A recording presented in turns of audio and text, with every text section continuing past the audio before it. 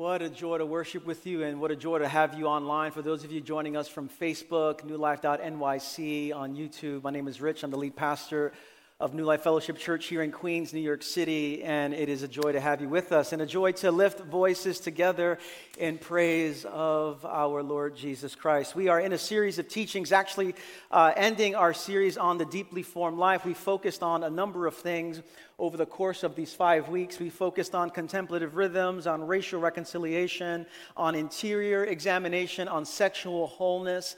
And today we are wrapping it up by focusing on missional presence. Next week we're going to start a new series, a 3-week series, on what it means that Jesus is prophet, priest, and king. Prophet, priest, and king. And so I'm looking forward to starting that series.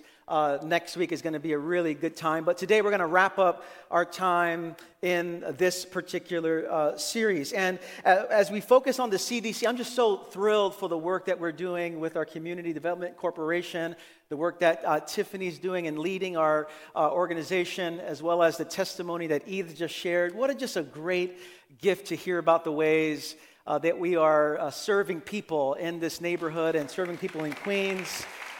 Just a joy, and it's one of the things I'm most proud of to be a pastor at New Life. Over the years, we've had many pastors and people come in over many years to hear about our church and get tours of our building.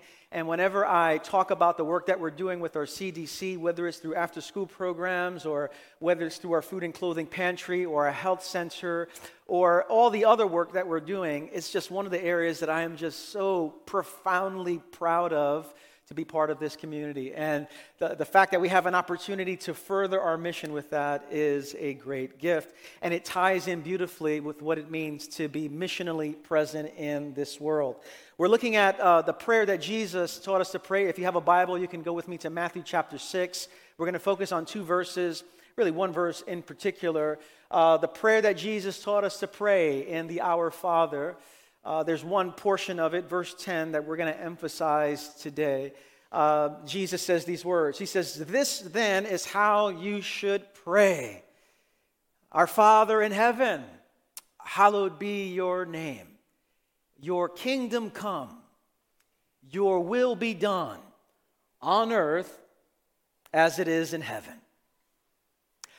Oh, I love that. Lord, this is my prayer. Lord, your kingdom come. Your will be done in Queens as it is in heaven. Lord, your kingdom come.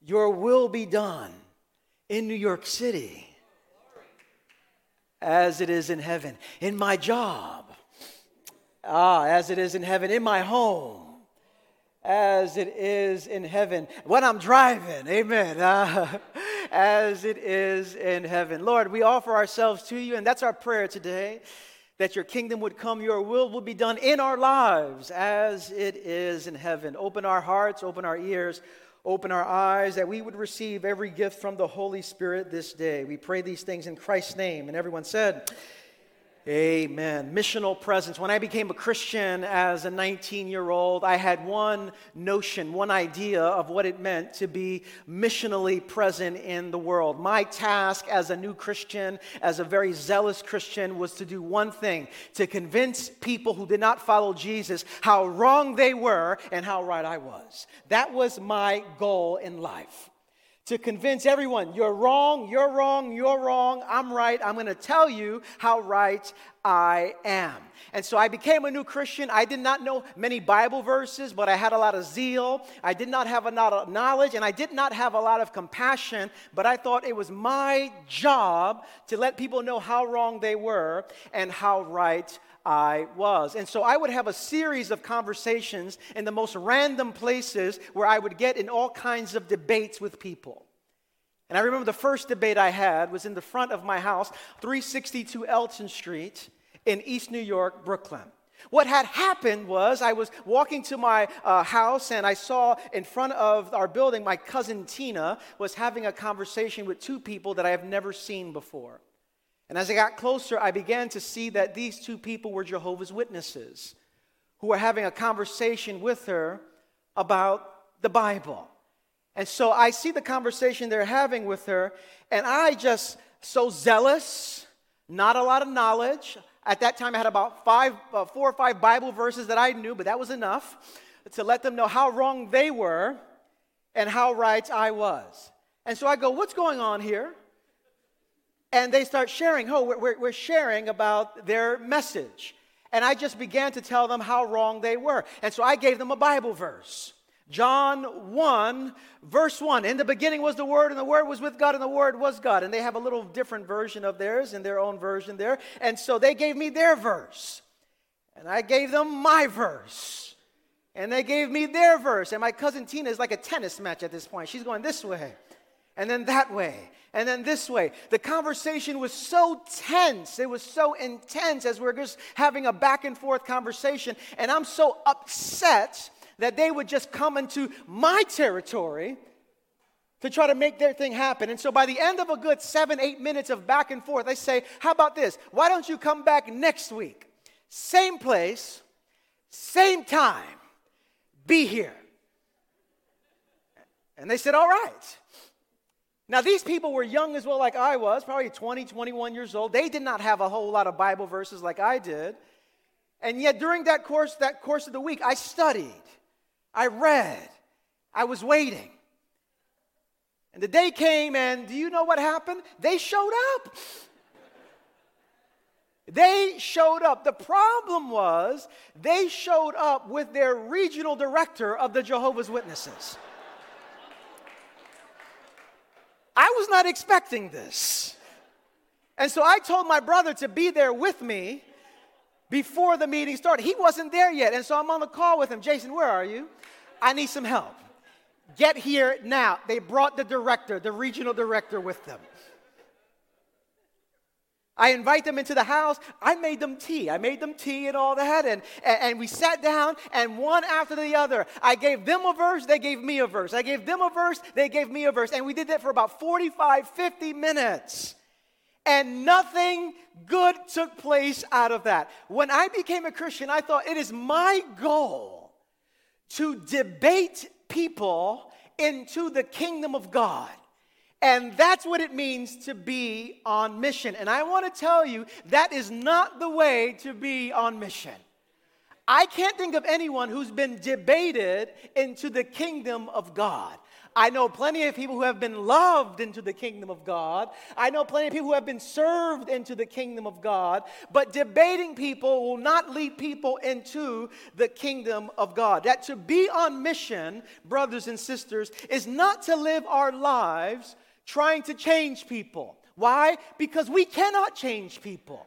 Only God can change people. Say amen, somebody. Only God can change people. However, to be on mission is to be the kind of person that when people are around us, makes it possible for change to take place.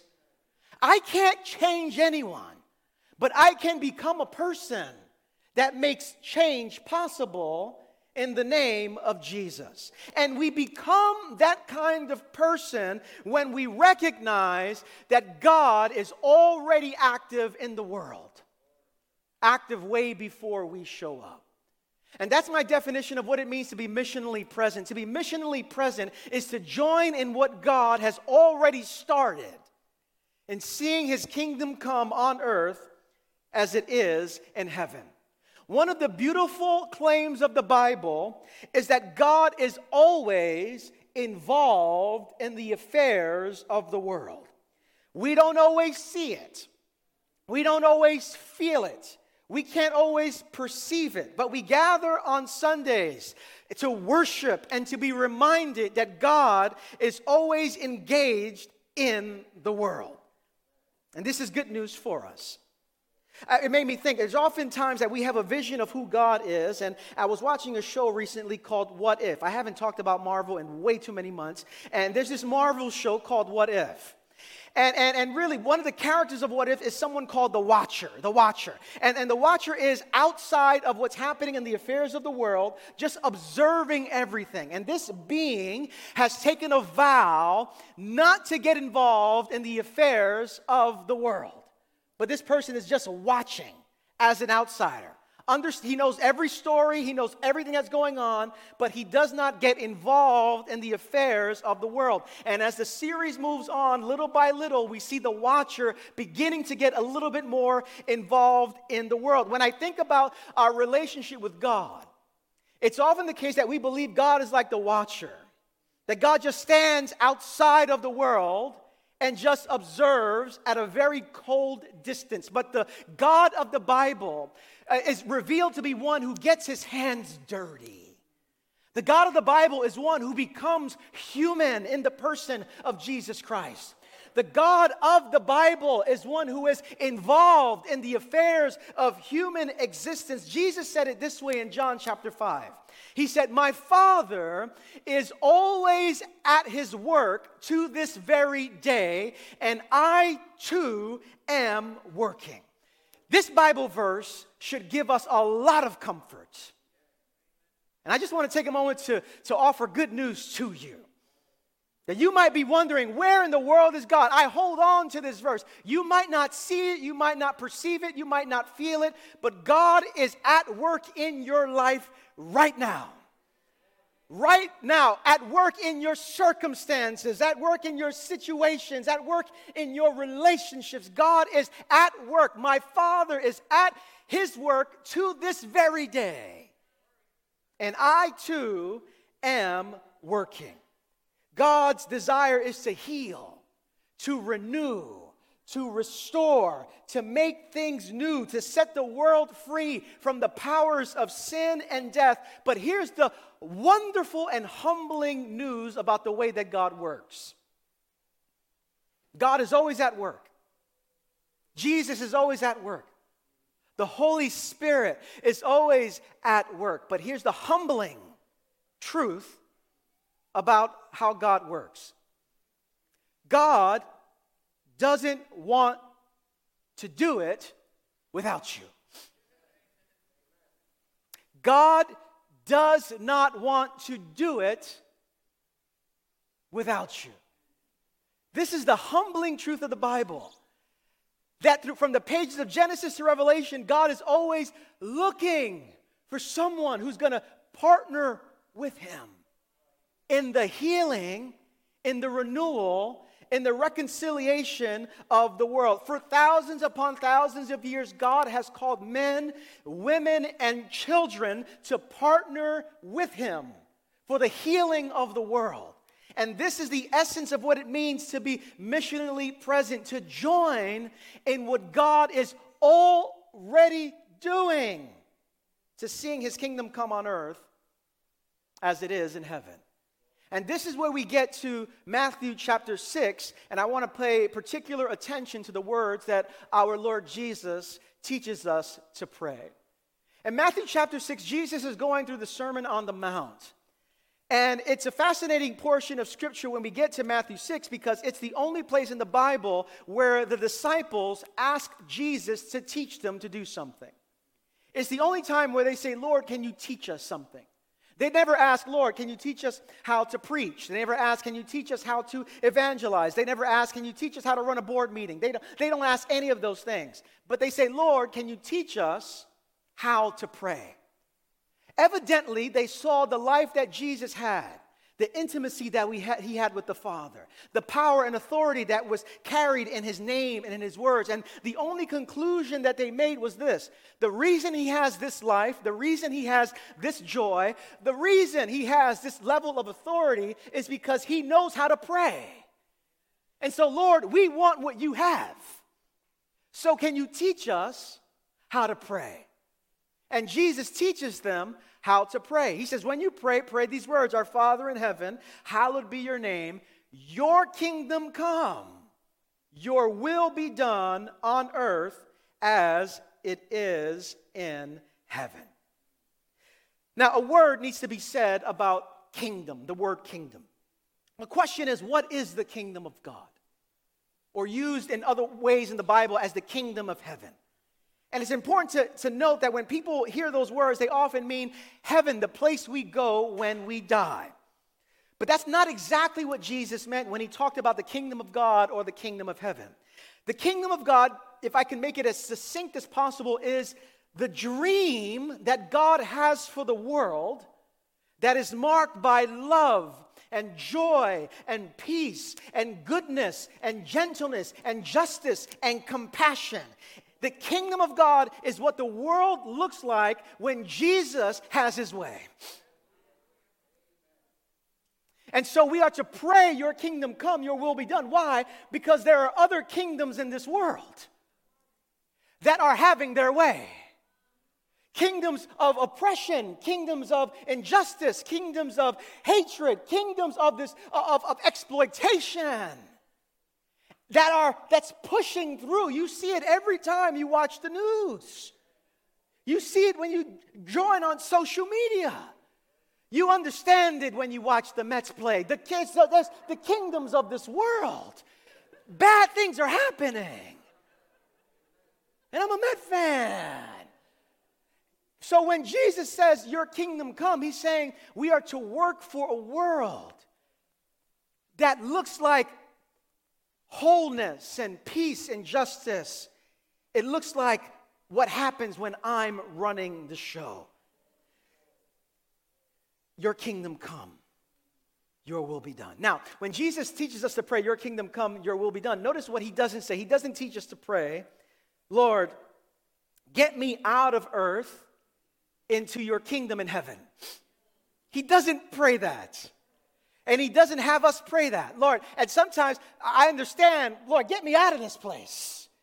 I want to be where you're at. But Jesus does not teach us to pray, get me out of earth into your kingdom in heaven. But your kingdom come, your will be done on earth as it is in heaven. The second thing I want you to note about these words that Jesus gives is these are not words of passivity. These are not words of resignation. These are words of participation. When we pray this, it can come across like this. God, there's nothing we can do, so please fix the world. That's how it sounds often. Your kingdom come, your will be done. Lord, there's nothing we can do, so please fix the world. But that's not how Jesus wants us to pray. That's passivity. What he's inviting us into is participation.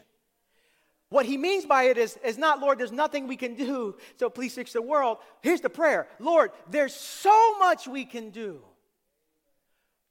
but only in your power. You hear that? There's so much we can do, but only in your power. Lord, I want to participate in what you are doing, but only in your power. If we took that seriously, it would change the way we pray. It'll change the way we pray. And our life would move from passivity to participation. I'll give you an example. When we pray at our home, we're having a meal together, we pray before food, and from time to time we pray that people who don't have food would be fed. Lord, we pray for the poor, we pray for the homeless, we pray for those who are hungry, and we pray that, Lord, you will provide for them. In Jesus' name we pray, amen. And then we start eating. And there have been times that as I pray that prayer, the Holy Spirit is convicting me. Because our prayers are not just meant to be prayed without it leading to something in our lives. We are, in many ways, brothers and sisters, to become the answers to our own prayers. Lord, there's so much we can do, but only in your power. And so when we pray for the poor, and when we pray for the hungry, and when we pray for those who are on the margins of society, after we eat our meal, maybe the question is now, Lord, how can I participate with you in pushing back the powers that make people hungry and make people receive the marginalization in their lives? May I be, Lord Jesus, the answers to the prayer that I pray. Because God is looking for us to move beyond passivity into participation. And so we are called to be on mission. We're called to be on mission. The question is, what is the mission? What is the mission? And this is where Christians get stuck. We often believe that the mission is to convert people. And again, I would say that our mission is not to convert people. Why? Because only God can convert people. Our mission is not to judge people. Why? Because God is the final judge who will make things right at the end of human history. Our job is not to bring people to church. As much as I want people to come to church, our fundamental job is not to just get people to church. What is our job? What is our mission? If I could say it this way, as simple as possible, this is what I would say. Our mission is to continue what Jesus started. That's our mission. Our mission as followers of Jesus is to continue what Jesus started. The question is, what did he start? I can give you 100 things he started. I'll give you 6. All right, I'll just give you 6. Why did Jesus come? What was part of Jesus' mission? And I'll just highlight a few things here and then talk about the implications of it. When Jesus came, the Son of Man came, the Son of God came for a number of reasons. Number one, to do the will of the Father. I have come, this is Jesus, down from heaven, not to do my own will, but to do the will of him who sent me. To be on mission as followers of Jesus is to do the will of the Father, which means our prayers need to change from, Lord, your kingdom come, as opposed to my will be done. Your kingdom come, your will be done.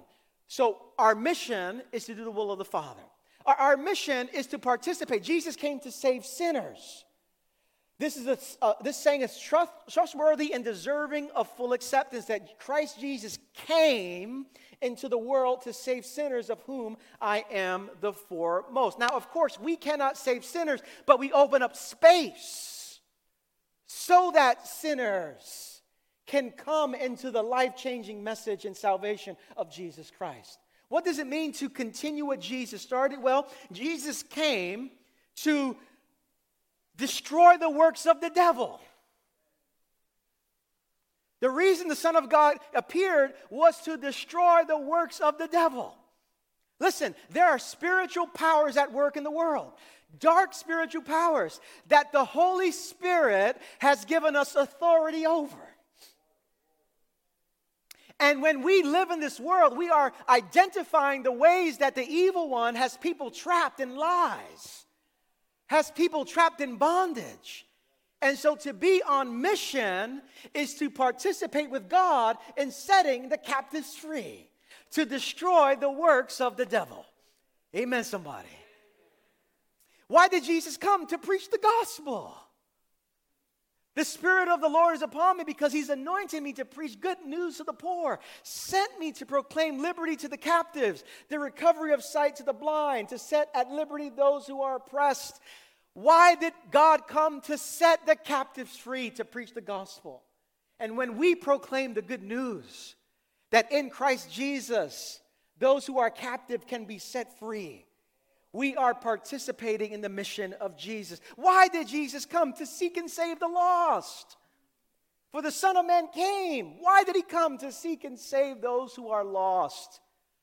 And we extend this mission by participating in this. And why did he come? To serve. His mission, for the Son of Man came, not to be served, but to serve and to give his life as a ransom for many.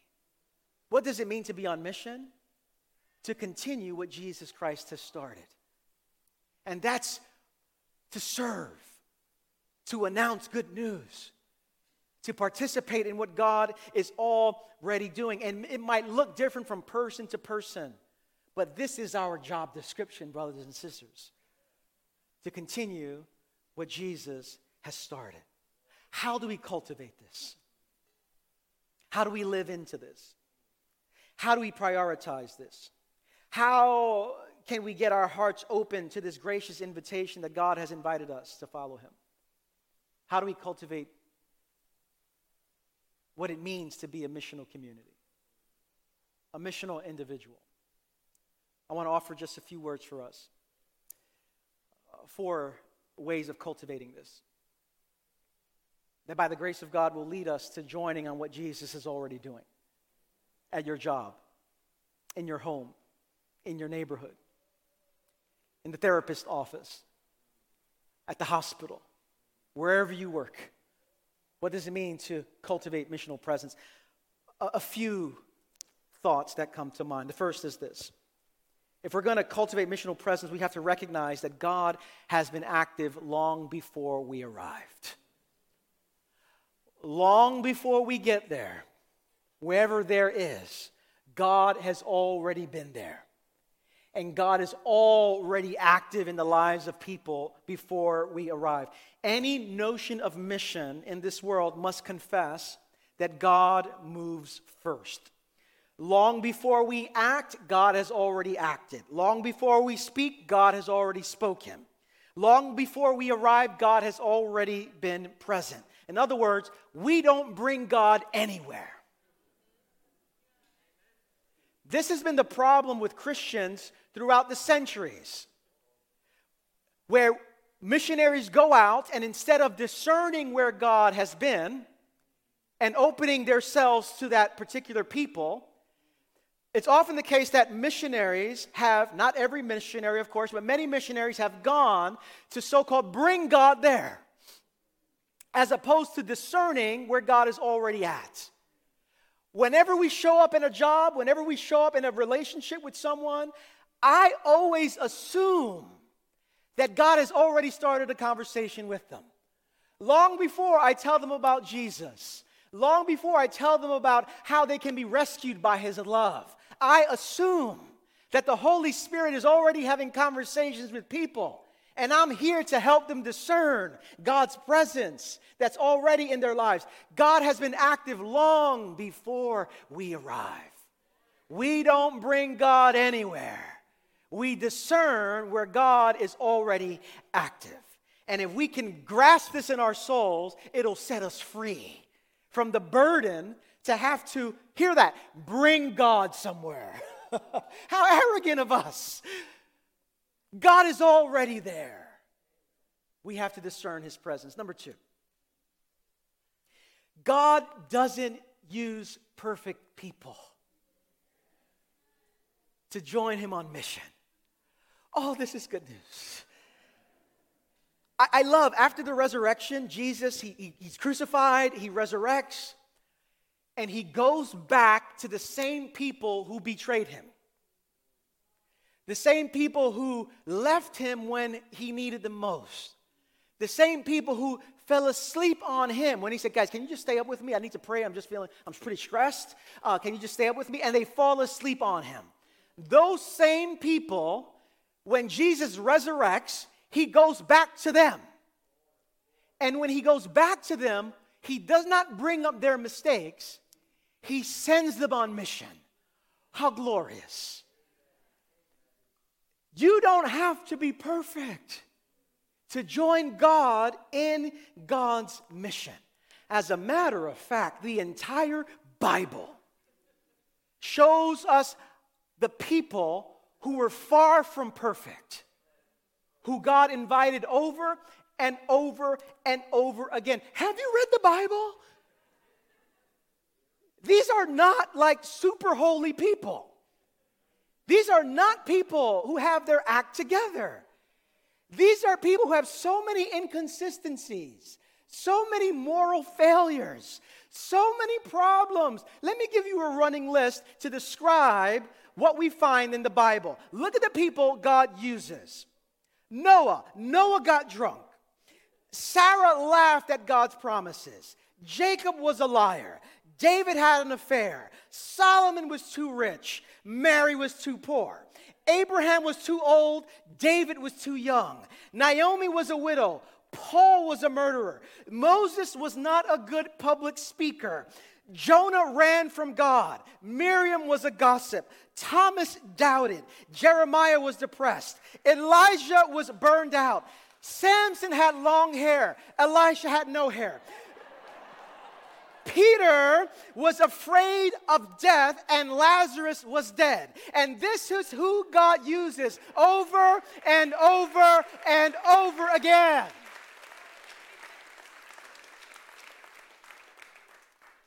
Right where you are at right now, the Holy Spirit wants to use you.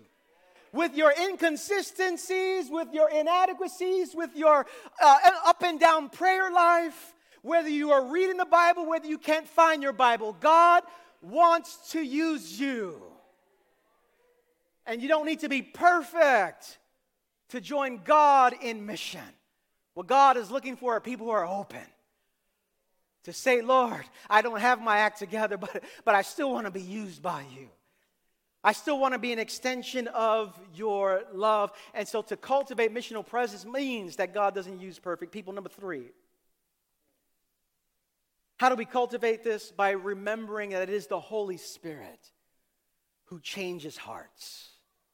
The Holy Spirit changes hearts. I remember hearing this and reading 1 Corinthians 12, verse 3, which says, no one can call Jesus Lord except by the Holy Spirit.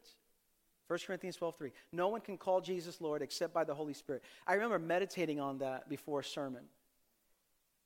And that verse set me free. Because if anyone is going to call Jesus Lord, it's not going to happen because I had some nice words to say. It's going to happen because the Holy Spirit is at work. And I remember the day when I took that burden off my shoulders. I'm here to deliver good news. And however the Holy Spirit wants to use it, the Holy Spirit's going to use it. Because it's the Holy Spirit who changes hearts. And so whether someone comes to me at the end of the service and says, Pastor Rich, wow, that was wonderful. Or, that didn't do much for me, Pastor Rich. It doesn't matter to me. Because I trust that the Holy Spirit is the one who changes hearts. Could you imagine how your relationships and conversations will change if you believe this? The burden's off your shoulders. That God can speak through a donkey in the Bible and get his word out. It is the Holy Spirit that changes hearts. And so when I have a conversation with someone, I'm asking, Lord, change this person's heart. Do whatever you want to do. Use my words however you want to use. And when I walk away from that person and nothing seems to change, I'm not walking away burdened by it. Because no one can call Jesus Christ Lord except by the Holy Spirit. 4th, and finally, to cultivate missional presence means that we live in hope that Jesus will bring the kingdom of God in its fullness.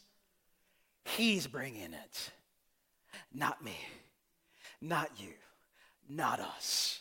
Jesus Christ will one day fulfill this promise to bring the kingdom on earth as it is in heaven. And so we live in hope.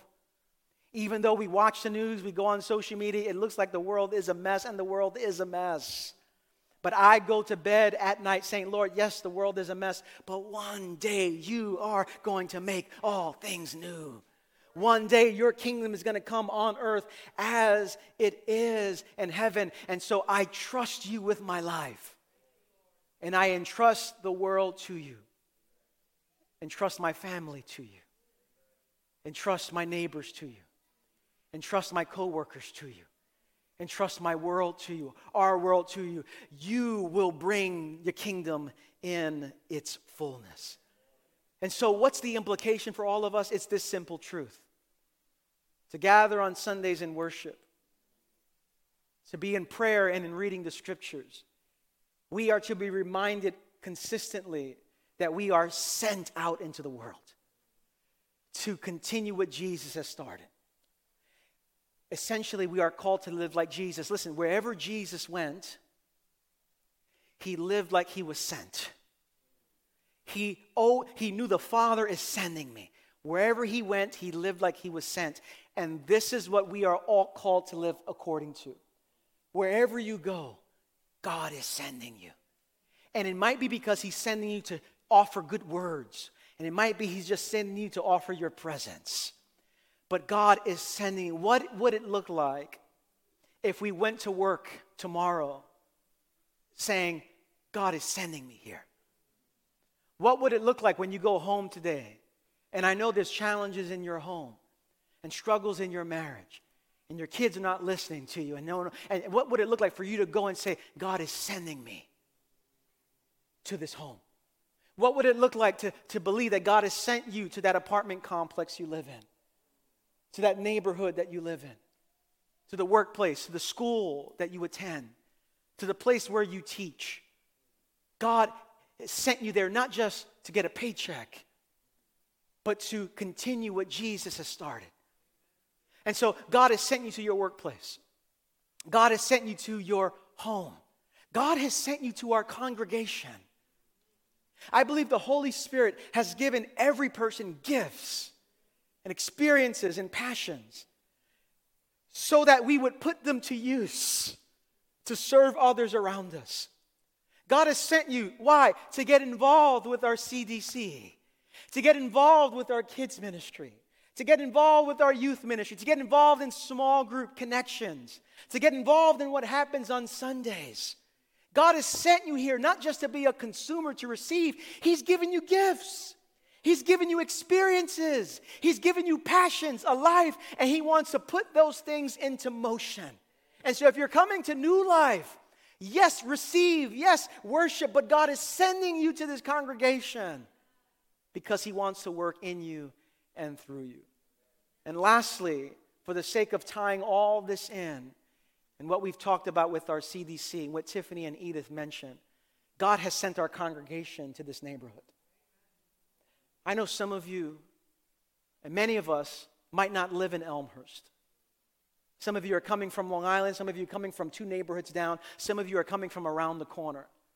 But as a community, New Life Fellowship has been called to this neighborhood, to work for the flourishing of this neighborhood, to serve those who are poor and marginalized, overseen, and under-resourced, to work for the kingdom of God coming on earth and in Elmhurst as it is in heaven. And so if God has sent you here, and if you're watching online and God has called you to this community, He's called us to this neighborhood. And so the invitation for all of us is, Lord, send me. Those are the words of Isaiah. Lord, here I am. Send me. Wherever Jesus went, He lived like He was sent. And may that truth be the same for each and every one of us. Amen.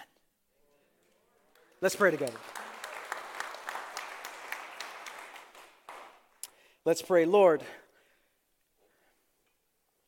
You have called us to Yourself to send us into the world, to be missionally present, to continue what You started and what You're already doing. Lord, I pray that the Holy Spirit would empower us, would give us a new perspective on what life is to be, on what the Christian life is to be. Not a life that just simply receives and receives and receives, and that we're looking just for the next experience for the sake of having another experience. But Lord, that every experience we have with You is to lead into us looking outward, to be a blessing to the world. May we be a blessing to the world. May we be a gift to Elmhurst. May we be a gift to Queens, to Long Island, to New York City, in our workplaces, in our schools, in our homes, in our neighborhoods. May we be a good gift. May we surrender to You our lives. May we partner with You in seeing Your kingdom come, Your will be done. Lord, to give expression to this longing of our own soul, we sing to You now. Words of praise and worship, words of surrender. We pray these things in Christ's name. Amen. Let's all stand and let's sing together. And I surrender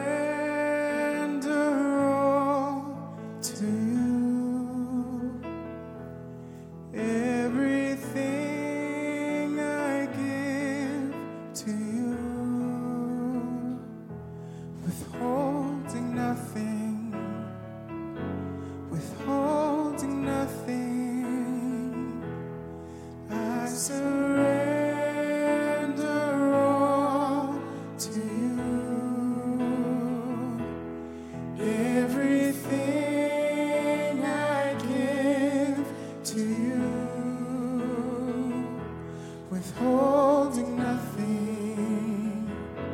withholding nothing. Sing, I surrender all. I surrender all to you. Everything I give to you. Withholding nothing. Withholding nothing. Withholding nothing. Withholding nothing. Withholding nothing. Withholding nothing. Give myself. I give myself away.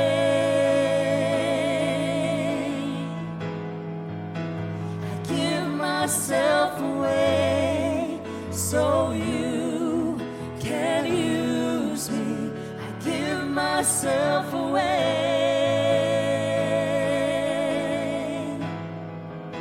I give myself away so you can use me. I give myself away.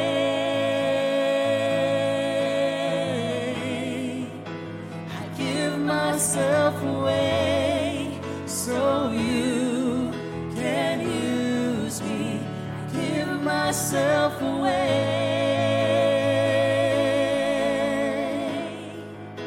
I give myself away so you can use me. I give myself away.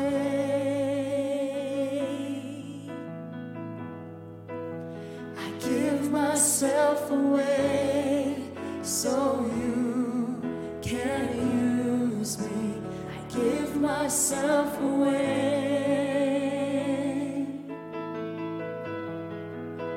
I give myself away so you can use me. Amen. Amen, Lord. That is the prayer of our hearts. As we close, I'd like to invite our prayer team to come to my left. I want to remind you that at the end of our service, we'll have a Zoom conversation with our CDC. Our board chair will be there for our CDC and some other CDC members. And so if you want to learn more about what's happening, especially online, well, feel free for those of you with your devices in hand to join us as well. If you want to hear more about what's happening with our Community Development Corporation, the ways you can partner, volunteer, financially support the work that's happening, join us for a few minutes. It would be great just to connect with you there. Also want to say, as we've been gathering back in person for 2 services now for a little over a month, and so I want to encourage you, feel free at the end of our service, if you want to just mingle in the sanctuary and connect with people and catch up, just feel free to do that. Don't feel any need to rush out of here. It'd be great just to reconnect with people maybe that you haven't seen in a while, so feel free to take your time with that. I'll be downstairs in the lobby area or porch area, and if this is your first time or we've never met, I'd love to connect with you before you head out. Our prayer team will be here. Listen, I assume every Sunday that to gather and worship, that when you come in here, there are a lot of people that are carrying heavy burdens. They're just struggling through life and could use a word of prayer, a word of support, a word of encouragement. And so if you find yourself today just needing someone to offer words of encouragement to you, after our final blessing, feel free to come forward. We'd love to pray for you. In addition to that, for those of you watching online or those of you in this room, maybe you've been coming to New Life, maybe this is your first time, but something has been drawing you maybe to this place or to worship. And you're wondering, what's next? I want to invite you to surrender your life to Jesus Christ. Here's what I know to be true. You're probably surrendering your life to something already. To live in this world is to surrender your life to something. And it's not working. It's not giving you the deep abiding peace and joy that you long for. it's certainly not saving you. And so when we gather, we give you an opportunity to say yes to Jesus, to give your entire life to him. And that's what I want to invite you to prayerfully consider, to give your life to Jesus, much like I did as a 19-year-old, much like so many other people in this room and watching online did, to receive forgiveness of sins, to receive eternal life, to receive the grace of God and the empowerment of the Holy Spirit. And if something in your soul is going, I want some of that, we want to serve you. So whether you come for prayer, whether you meet with one of our pastors downstairs, whether you text this phrase, yes to Jesus, to that number on the screen, 718-424-0122. Whether you do any of that or watching online, we want to serve you in taking your next step in following Christ. As we close, let me invite you to open your hands towards heaven to receive a blessing. We receive so that we could give. This is why we end in this posture. Lord, I want to receive from you, not just so I can just keep it for myself, but that so I can turn around and bless the world with what you have entrusted me with. And so, with your hands and your hearts in a posture of receiving, brothers and sisters, sons and daughters of the living God, may the Lord bless you and keep you. Make his face to shine upon you and fill you with peace. And may you walk out of this gathering and out of this online gathering as well in the power of the Holy Spirit, knowing that Jesus is sending you to continue the work that he started and the work that he is currently involved in. May you be empowered by the Holy Spirit to do what you cannot do in your own strength. I bless you all in the strong, in the beautiful, in the empowering name of Jesus Christ. And everyone said, amen. Grace and peace to you all.